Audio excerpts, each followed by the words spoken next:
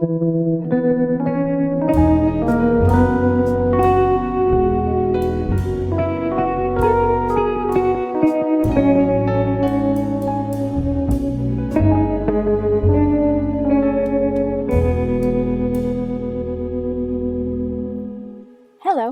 I'm Dr. Tabitha Kenlin, and this is Misconduct: 700 Years of Telling Women What to Do. Each episode will explore a different conduct manual. Expect a little historical whiplash because we're not going in chronological order. It's fun to hop around. Conduct manuals are books filled with instructions on how to behave. They were written for men and women, but mostly for women, probably because the rules the books provided were generally no fun at all, so the straight-laced moralists who wrote them had to keep reminding women over and over and over again that God had created women to be boring. Fortunately, not everyone agreed. Our first guest, however, did. James Fordyce was born in Scotland in 1720. He grew up to be a minister, and he had firm ideas on appropriate behavior. His book, Sermons to Young Women, which was published in 1766, might sound vaguely familiar to fans of Jane Austen's Pride and Prejudice. It is a truth universally acknowledged that a gentleman in possession of female company wants no excuse to start mansplaining. That's what Mr. Collins does when he gets the 5 Bennet sisters alone. He pulls out Fordyce's sermons and starts telling them exactly how good young ladies should behave. While prim Mary is all ears, even angelic Jane Bennet is pinching herself to stay awake, and little sister Lydia just runs away, of course. Like 4 out of 5 Bennet sisters, most of us would not be excited if someone started reading sermons to us after lunch. Unless it was a drinking game and you got to do a shot whenever you heard the word modesty. Pace yourself, though. It's a very popular theme in conduct manuals. Modesty, not drinking games. But let's be brave and take a closer look. What was some of Fordyce's advice, and why did even the good girls not want to hear it? Fordyce begins his book with a preface that explains why he's publishing his sermons. Because, young ladies, he is your friend. He has only your best interests at heart. He respects women, and there's no better way to show your respect for someone than by telling them what to do. One thing you should not do is go to London. Lots of conduct manual writers hated London. Any big city, really, but especially London. It was Sodom on the Thames as far as these guys were concerned, full of depravity and temptation. So Fordyce ends his preface by basically putting women on lockdown to keep them safe from the pandemic of sin, or what he calls a contagion of vice and folly. He says, women of worth and sense are to be found everywhere, but most frequently in the calm of retreat and amidst the coolness of recollection. So it might be possible to be good wherever you are, but it's much easier if you stay home and hide under the bed or something. Fordyce returns to this idea of universal female quarantine throughout the book, no matter what the actual subject is. One of the sermons is titled Modesty of Apparel, which is not surprising. Conduct book writers were obsessed with women's fashion. Some of them had zany theories about clothes. 16th century educator Juan Luis Vives seemed to think that women should dress in tents, lest the sight of a neck or wrist inflame male passion. Philip Stubbs wrote in 1583 that clothes were the only way we could tell men and women apart. And Richard Brathwaite reminded us in 1631 that had Adam and Eve not sinned in the Garden of Eden, we wouldn't need clothes at all. And therefore, clothes were reminders of how sinful we were and not things to be proud of or enjoyed, because women were definitely having too much fun, fainting from not being able to breathe in their corsets. But Fordyce doesn't repeat any of those outdated ideas. He is a modern man of the mid-18th century, after all. His motto on the topic seems to be that clothes make the woman. He begs readers to think of their reputations, saying, "How tender a thing a woman's reputation is, how hard to preserve, and when lost, how impossible to recover, how frail many, and how dangerous most of the gifts you have received, what misery and what shame have been often occasioned by abusing them." Exclamation mark. He's really invested in this. But what is this exactly? Fordyce packs a lot into that quotation, so let's break it down a little. He's talking about women's reputations and how easy they are to destroy and hard to repair. Okay, got it. That's still true, right? And then there's something about how dangerous a woman's gifts are. What's that about? Guess.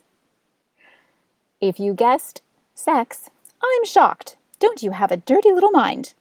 But so do most conduct manual writers, so you guessed right. According to Fordyce, a woman's gifts, such as beauty, will make men want to have sex with her. If a woman has sex with a man she's not married to, or too much sex with a man she is married to, misery and shame are the result. Not only should women not have sex with men they're not married to, but they also shouldn't seem available in any way. They shouldn't look like they're interested in sex or that they even know what sex is. This was sadly true for a lot of women, which made for pretty traumatic wedding nights. But it isn't surprising that women are being told not to have sex outside of marriage. What we should pay attention to here is the sneaky thing that Fordyce does when he calls women's gifts dangerous. Gifts are usually good things, particularly in conduct books, which typically portray gifts as virtues with which women are naturally graced, such as beauty, delicacy, compassion, and gentleness. But Fordyce is telling women that these virtues, and the women themselves, are inherently unsafe, like Elsa in Frozen. Women, even the virtuous ones, are like wild animals that have to be tamed and kept in their cages for both their own and men's safety. Fordyce continues the theme of containment in a chapter titled Female Reserve.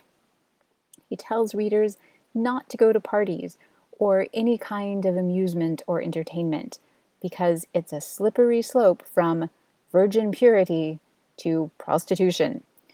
And men, because it's always about men, really, prefer modest and quiet women. So if women are supposed to stay at home, thinking about how to be modest, what are they actually doing? Reading a book, perhaps? Heavens no. Unless it's something wholesome and improving, such as the Bible or, I don't know, books of sermons. Novels are full of corrupt ideas that will give impressionable young women unrealistic expectations for life and love. So women weren't supposed to go to parties and weren't supposed to read. Could they invite a friend over just to hang out, have some tea? Sort of. Fordyce is somewhat skeptical about female friendships. Why? Because of men. I told you, it's always about the men. One fun activity for women seems to be an early prototype of The Bachelor. Fordyce believes that women are in constant competition for male attention. If marriage is the ultimate goal for women, and it kind of was, what else were they going to do? And their whole lives are focused on attracting and retaining a man, then single women certainly can't be friends with each other. It sounds like a reality show, doesn't it? I'm not here to make friends, I'm here to win. Fordyce sets out his logic, saying that marriage subjects the women to a great variety of solicitude and pain. Nothing could carry them through it with any tolerable satisfaction or spirit, but very strong and almost unconquerable attachments.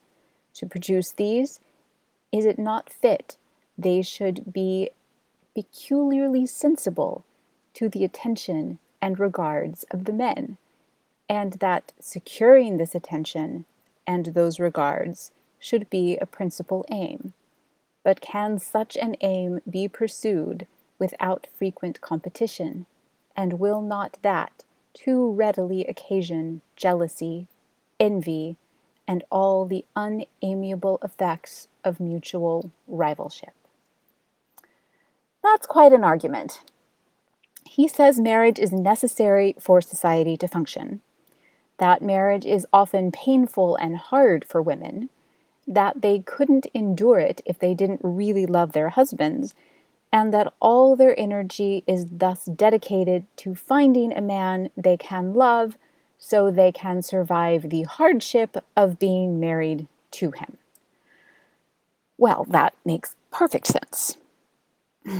Fordyce uses this as an excuse to sow division amongst women, saying that women can be friends after marriage and that married women can be friends with single women, but that single women are too busy fighting over men to develop friendships. He also takes time to remind us in this chapter that he has a great deal of respect for women. Clearly. Even though Fordyce was contributing to the extremely long tradition of subjugating women, he does make some points that remain valid.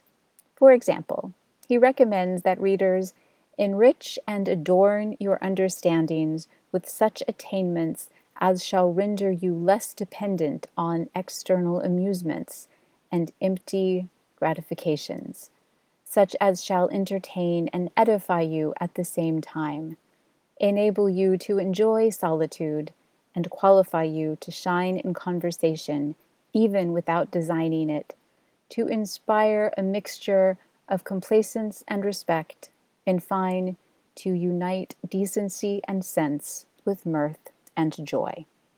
Well, that's not bad advice, really. So maybe Fordyce isn't terrible. Maybe his heart was in the right place. Maybe he was just trying to help women, like he said. After all, I even agreed with what he says about a woman's reputation, how it's easy to damage and hard to repair. Perhaps all of Fordyce's advice to stay home and do the 18th century equivalent of make sourdough was really meant to protect women from the dangers of the world. Well, yes, Fordyce probably did have good intentions. But if society was so dangerous for women, why didn't Fordyce try to change society? Why was the burden on women? Or should I say, why is the burden on women? Conduct manuals, like sermons to young women, are reminders that advocates for gender equity have a long history of oppression to overcome. These conduct books had a lot of staying power. As we'll see in future episodes, the authors had each other's backs and reinforced the same ideas across centuries. Remember, Fordyce's book was published in 1766, and Jane Austen was still making fun of it in 1813. That means it remained in print and was a part of people's lives for generations. So, a quick review. Fordyce thought women had the potential to be very dangerous, so to keep everyone safe, they should be modest, pious, virtuous, and meek. They shouldn't read novels or plays, they shouldn't go to big fancy parties, and they should stay far away from big cities, especially London. They should devote lots of time and energy to reading the Bible and finding a good husband. They should only make friends with married women. And if you've read Pride and Prejudice, you know that between them, the Bennet sisters break pretty much all of these rules. Sorry, not sorry, Mr. Fordyce. And that's it for episode 1 of Misconduct, 700 Years of Telling Women What to Do. I hope you were entertained and edified. Another episode with another conduct manual is coming soon. If you get impatient, check out my book, Conduct Books and the History of the Ideal Woman, now available on audible.com.